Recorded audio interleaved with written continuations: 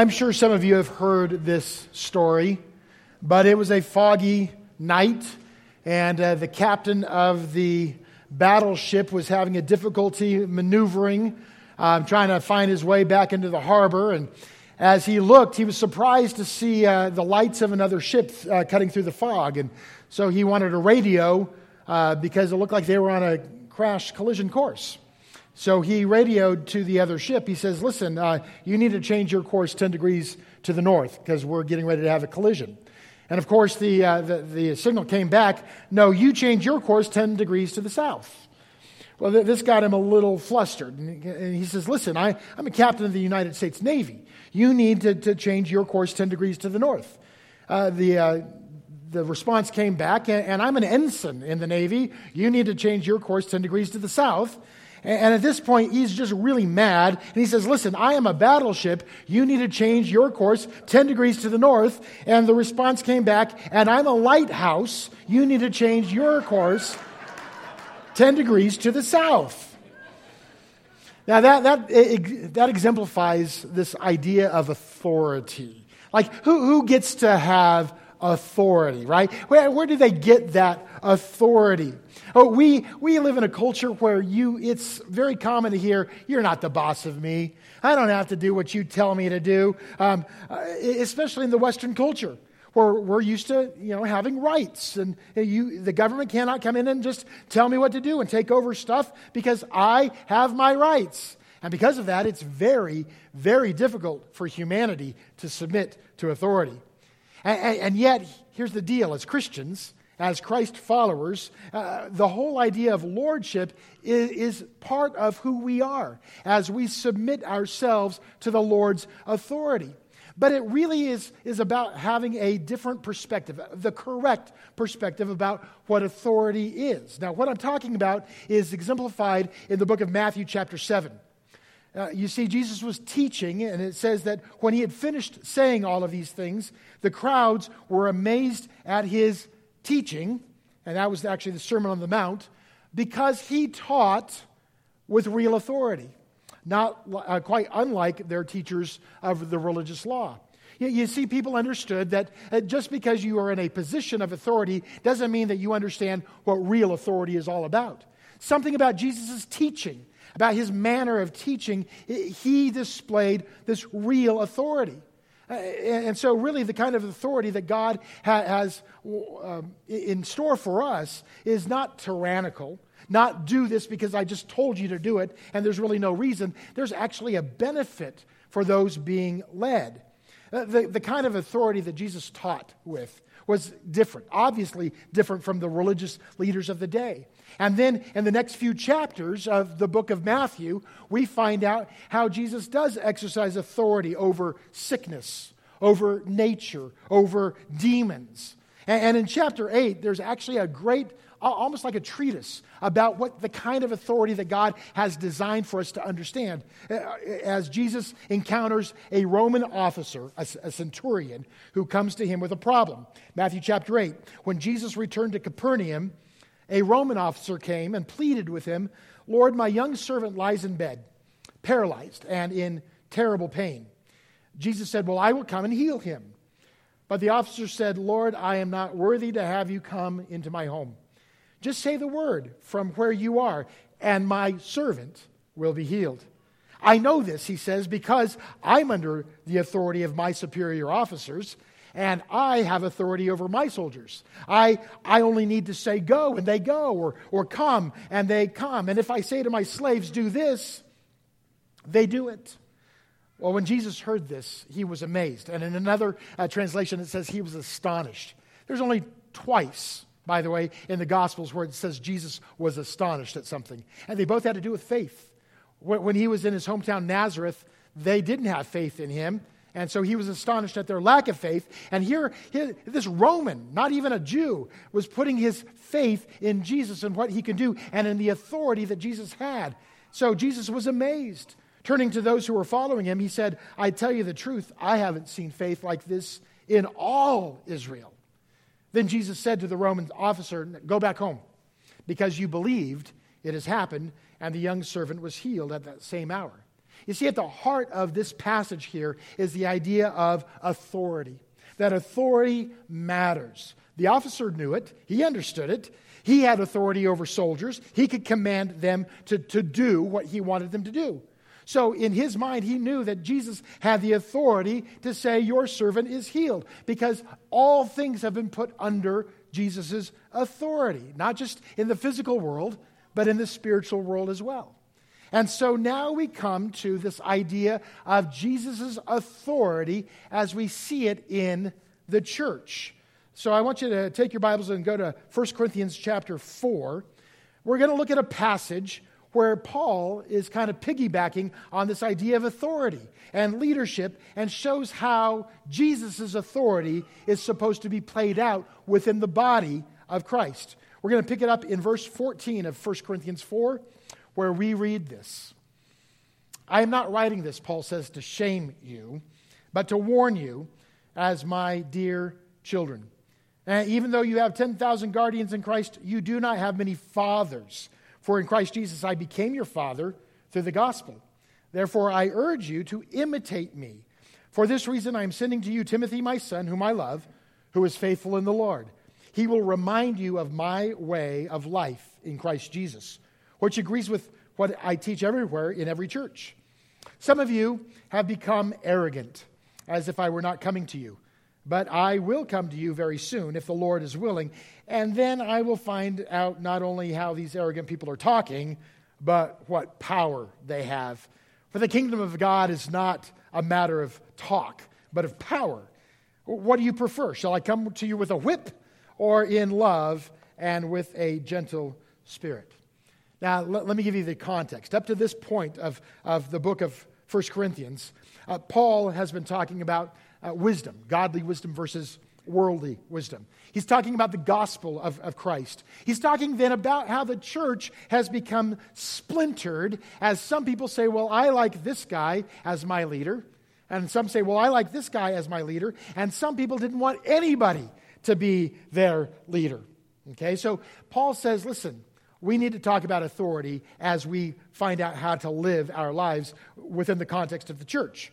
And there are 3 points that he makes here. First of all, we see that there is an authority that must be embraced, an authority to embrace.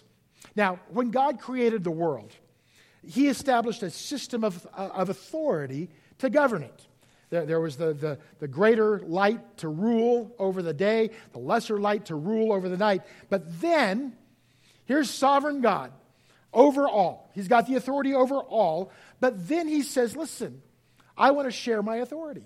Now, if you've ever watched The Truth Project with Dr. Del Taggett, he talks about this shared authority in these spheres of our lives, that God has said, yes, I'm in control. I am sovereign. I am the Lord. But I choose to share my authority in some measure with people. And so there he places in Genesis chapter 2, the Lord God took the man and put him in the Garden of Eden to work it and to take care of it. God could have easily said, Adam, I got this. I'm God. I'll take care of the world. He goes, no. Yes, I could. But he says, Adam, I want you to share in my authority as you take dominion and take care of my creation. Well, then we see God sharing his authority through the government. In a passage that we really don't like at the very heart, Romans chapter 13. Well, let me read to you what Paul reminds the believers there in Rome. And you got to remember who was in charge in Rome at the time, the Caesars. This is what he says: everyone must submit himself to the governing authorities. For there is no authority except that which God has established. The authorities that exist have been established by God. Consequently, he who rebels against the authority, well, is rebelling against what God has instituted. And those who do so will bring judgment on themselves. For rulers hold no terror for those who do right, but for those who do wrong. Do you want to be free from fear of the one in authority? Then do what is right. He will commend you. For he is God's servant to do you good. But if you do wrong, be afraid, for he does not bear the sword for nothing. He is, again, God's servant, an agent of wrath to bring punishment on the wrongdoer. Therefore, it is necessary to submit to the authorities, not only because of possible punishment, but also because of conscience. This is why you also pay taxes. Not my words. This is in the Bible. For the authorities are, check it out, God's servants who give their full time to governing. Give everyone what you owe him. If you owe taxes, pay taxes. If revenue, then revenue. If respect, then respect. If honor, then honor. Now, I know that that's not a very popular passage today, but we see that the structure of authority actually is given to us to help us. How does it help us? Well, for those of us who are not used to submitting to anybody, and we live our lives going, you can't tell me what to do. Folks, that's a pretty immature attitude. It's the mature person that understands that there is a structure. And so God gives us even a shared authority through the government so that we can become mature as we understand that that structure is good to live under. He then gives us that kind of shared authority in the family, as we see in Ephesians chapter 6, where Paul says, children, obey your parents in the Lord, for this is right.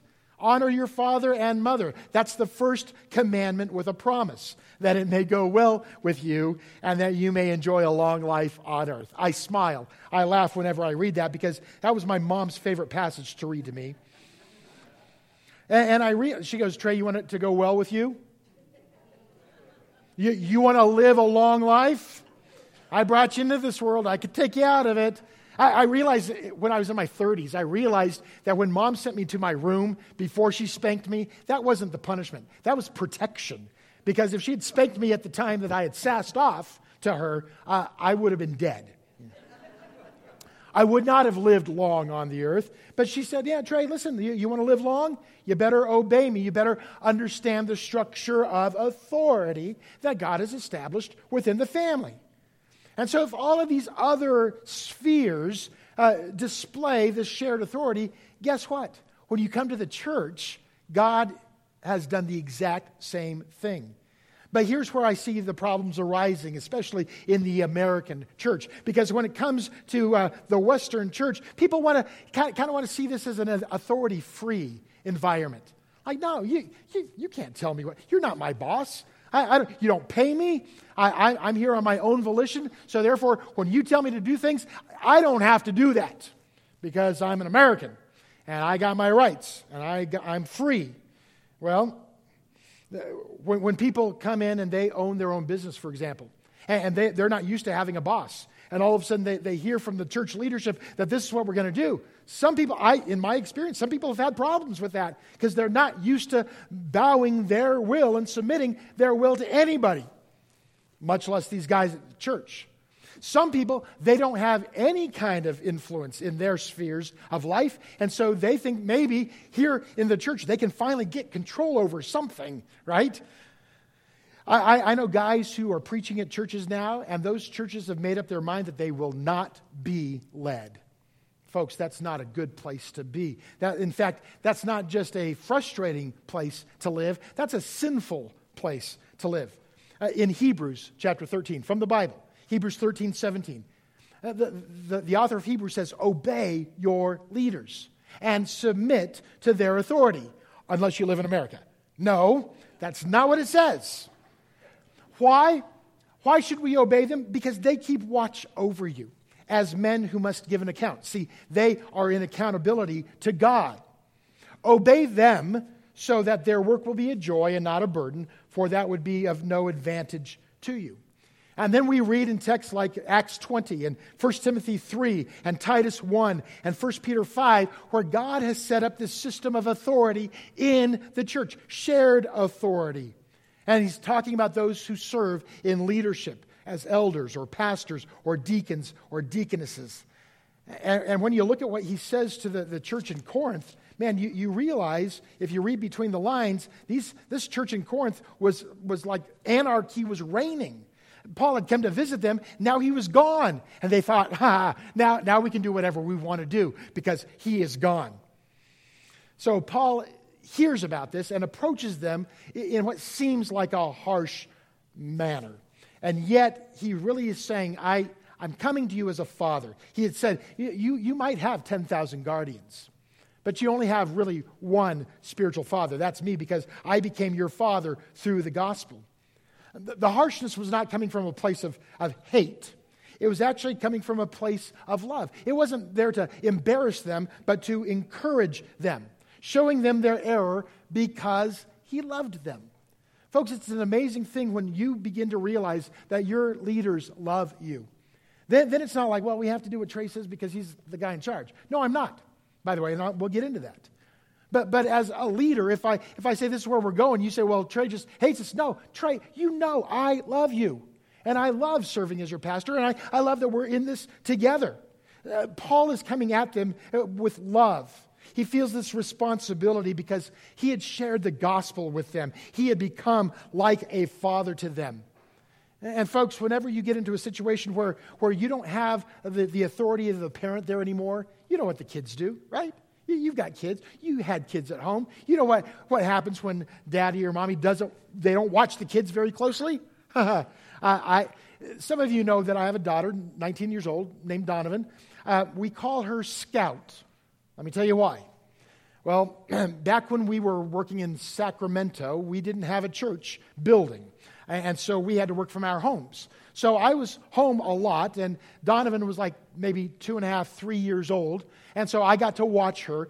My wife was working next door for a photography business. And I was really enwrapped in my work that day, focusing in on that computer for probably hours. And all of a sudden it dawned on me how quiet it had become for like way too long of a time. So I stopped my work finally, and I looked, and I saw some wisps of blonde hair on the floor. And then I saw some more a little bit further down the road, and I realized there was a path of blonde hair on the ground. It didn't take me too long to put two and two together, and I hollered out, "Donovan!" And I think this was like a self-preservation thing, like I got to confess. From the back bedroom I heard, "I cut my hair." Duh. Actually, I just remembered the part of the story is while I was working, she kept saying, "Lindsay has short hair." Yes, Lindsay does. "Lindsay has short hair." Yes, she does. Duh. I wasn't paying attention to my daughter. She had no parental authority. I ran next door, knocked on the door, told my wife, I said, "Donovan just cut her hair." She goes, "Yeah, how bad could it be?" I said, "You don't understand." I went back to the house. I filled up a gallon-sized Ziploc bag of hair. And I went back. I said, "Look!" My wife's boss said, "Oh, my Lord." She's from Texas. "Oh, my Lord." And guess what was supposed to happen the next day? Pictures. So we had a lady in our church who was a hairdresser. We got to take Donovan to her, and she got this really short haircut. And if you've seen the movie To Kill a Mockingbird, you'll know that Scout, the main gal, had really short cropped hair, and that's how Donovan has become known as Scout, because there was no parental authority over her that day. Well, same thing can happen in a church, folks. Who knows? If there's not an authority from God in the church, then who says what can happen? Who knows what can happen? And so Paul says it's so important for there to be leaders in the church. And even he as the father would transfer that leadership into the elders and the pastors of those churches. Now, here's where Americans have a problem with this. Because a lot of churches out there have tried to structure their systems with the same system as the American government. Now, I love how the American government is set up with the 3 branches of government and checks and balances. I love that. So I'm not getting down on that. But folks, that came way, way later from when God said, "This is the way I want my church to be structured." And so we don't say, "We the people," like we do in America. We don't say, "We the people" here in the church. Or we're so used to having this representative government, we don't know what it's like to have a king rule over us. And so here's the potential problem. That's not how God designed the church to operate. So when somebody says to me after the elders have said, this is the direction we're going to go, this is what we're going to do, and somebody says, well, I didn't vote on that. Well, yeah, you did. No, I didn't. I did not have a ballot here. And I say, if you're a member of our congregation, an official member of our congregation, do you remember that annual meeting? Yeah, I remember the annual meeting. Or maybe I didn't go to the annual meeting, but I know that you had an annual meeting. Well, at that annual meeting, guess what the congregation is asked to do? They are asked to affirm what the leadership has put forth as our leaders for this next term.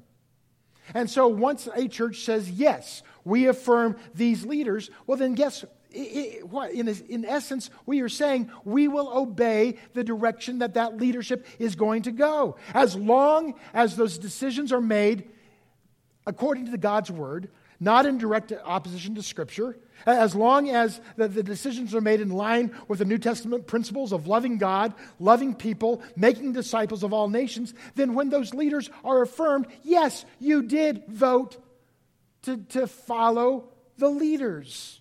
You've trusted that they've committed their decisions to prayer and to the guidance of the Spirit, and that they're not acting out of a sense of self-centeredness, that they're following God's word, and that they're leading as God leads them. And so you say, well, I don't like our leadership. I want to put in somebody that's going to represent me better. Well, there's a problem there too.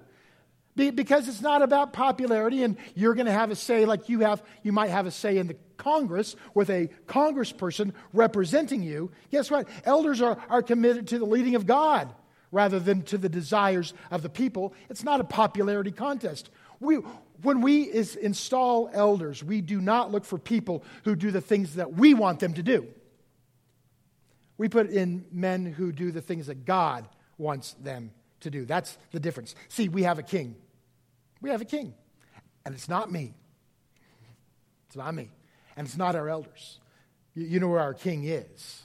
Jesus Christ is our king. The Lord God is our king. And the leadership of the church commits themselves to a shared leadership, being good stewards, being the managers of this church as God would want them to, as the king commands. That's what it means to have an authority to embrace. We're not embracing the authority of me. We're not embracing the authority of the elders as much as we are embracing the authority of God as He shares it with the leaders of our church. Second of all, we read in 1 Corinthians 4 that there is an example that we should follow. And this is now why it's so important to have leaders who lead and live in integrity. Because the idea of leadership isn't just so that we have somebody in charge to say, do this, do this, do this. We have to have leaders who will model for the congregation what it means to have faith, what it means to follow the Word of God, and what it means to live in integrity. And so there is an example that they set for us to follow. There in verses 16 and 17, Paul says, I urge you, imitate me. That means watch how I live. I've sent to you Timothy to remind you of the way I lived. Paul is encouraging them like a father to say, listen, you watched me. You've seen what's important to me. You've seen how I live. I want you to follow me. Imitate me as I have followed Jesus. See, that whole idea of following and imitating godly leadership is big with Paul. We see it in 1 Corinthians 11. We see it in 1 Thessalonians 1, 2 Thessalonians 3, where he says, imitate me as I imitate the Lord. Now, I get it. I've been there. I've been sitting where you are sitting, listening to something like this. And I get it that there is an inherent risk in putting your trust in somebody, in a man, in a woman, in a person, in a human. There is a risk in deciding to follow somebody. People have gotten burned following leaders down the wrong paths. Entire churches have gone the wrong way by following men who are not leading out of truth. And so it's very important to watch our leaders to see that they are leading out of the truth. Hebrews chapter 13 says, remember your leaders who spoke the word of God to you. Consider the outcome of their way of life and imitate their faith. Jesus Christ is the same yesterday, today, and forever. Do not be carried away by all kinds of strange teachings. The author of Hebrews is saying, listen, there's a way to test your leaders. And first of all, by the word of God. Jesus' word has not changed from culture to culture, from age to age. What Jesus said 2,000 years ago still applies to you and I today. And so if what is taught by the elders or the leaders of the church does not line up with Scripture, they shouldn't be your leaders. I was just talking about this in Sunday school. You better be looking at this. So when somebody brings a meditation or somebody brings a sermon to you, you better be checking it out. Because if it's not in here, folks, you need to call us out on that. Because we want to be leading from the Word of God. Second of all, it talks about their way of life. That's the second test. You test them by their way of life, how they live, the integrity by which they conduct themselves. If you have a bunch of leaders that say, do as we say, not as we do, they shouldn't be your leaders. Thirdly, you test them by faith. Boy, you can put a lot of great people into leadership who've got great human ideas, great human wisdom, a lot of business experience. But if they are not operating out of faith, if they're operating out of what they can do as men or as women, well then, why are we here? Why are we a faith-based organization? If our budget only is going to be what we think that we can do, then why are we even gathering here as a faith-based organization? I think God can do a little bit more than what we can do. And we need to have leaders that operate in faith. And if they're not, they shouldn't be your leaders. Are they truly relying on God, or are they relying on their own wisdom, viewpoints, and understanding? So it's so good to have leaders that we can test and know that they are leading in integrity and in faith. And though they might be leading us down a pathway that you disagree with, as long as that pathway does not go against the Word of God, that is a lifestyle, a choice that we can make to imitate this example. Which means that if they have to do it, we need to follow in their footsteps. Which means if the Word of God is important to our leaders, the Word of God better be important to you. If integrity in life is important to our leadership, then integrity of life should be important to you. If living by faith is important to our leadership, living by faith should be important as well. Last thing is there is a choice to make. If you read 1 Corinthians 4, Paul is just coming out swinging. It's like he's got a throwdown here. He says there in verses 18 through 21, some of you become arrogant. Now, I'm sure they didn't like to hear that. But again, if a leader is leading out of love and comes alongside of you and says, you're arrogant here, then maybe you should listen. He says, you're arrogant like I'm not coming back to you. But if I will come to you very soon, the Lord willing, and then I will find out how these arrogant people are talking and what power they have. For the kingdom of God is not a matter of talk, but of power. So here's your choice. You want me to come to you with a whip or in love and with a gentle spirit? You see, this whole idea of arrogance goes so much in the face of what God wants us to do as a congregation, as followers of our leaders. It's almost as if this church, when Paul left, they just said, now we can do whatever we want to do. He's not looking. We can do all the stuff behind his back. Now, I want to commend you for a second. October is always Pastor Appreciation Month, and you guys have shown great love to our staff, and I do thank you for that. Every day should be congregation appreciation for pastors, especially here. Because one thing about people who live in this area, you guys don't talk behind backs, do you? Now, you guys are pretty straight shooters. I've appreciated that so much. When somebody's had a problem with something that I've said, I love the fact that you're in my office and you're talking to me. You're not writing anonymous little notes and going, ha, ha, ha. Because you know what we do with anonymous notes, right? You might have a great point, but if you haven't put your name on it, I can't have a conversation with you. Because you might have a great point. I might have a great point. Let's have a conversation. That's what adults do. And so I've appreciated this congregation because you are mature. You are loving. That's so refreshing. It allows us to actually talk things out like grown-ups should do. And I love the fact that we don't get the anonymous cards anymore. But apparently this church in Corinth, not like you guys. Not like you guys at all. They had not learned to do face-to-face confrontations. Paul's gone. Now they begin to grumble. Now they say, now we're going to take over. He's gone. And so he hears about this and says, wait a second. You guys are not understanding this whole idea of authority. So which do you want? You want me to come with a whip and make you understand? Or would you like me to actually have harmony and cooperation between the leadership and the people who are part of the church? You see, he says the kingdom of God is not about just talk. These guys are just talking a big game. He says, listen, if you want power in your church, you will learn to submit to the leadership of the church. There is a choice to make. Will you live in submission to the authorities that God has put into place? Your choice will bring one of two consequences. Either there's going to be discipline coming your way, or there's going to be this partnership. Your choice, says Paul. Last thing, and again, you love it when preachers say last thing.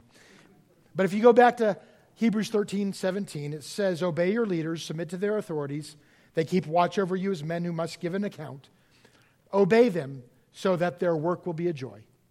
Folks, you don't want to have leaders who are embittered because the congregation just refuses to follow. Folks, you have been a joy. I got to tell you, you have been a joy because of the love and the partnership that we have. That there is conversations going on, that there is no coup that's staged at annual meetings, that there's this understanding that we can talk things out and understand each other. And I love that. Obey them so that their work will be a joy, not a burden, because that would be of no advantage to you. Boy, if you had leaders that you were just being stubborn against, they have to be stubborn back, and that doesn't bring anybody any advantage at all. And so I want to thank you. I want to thank you for being the kind of church that is a joy to work at. I am blessed every day to be a part of this congregation.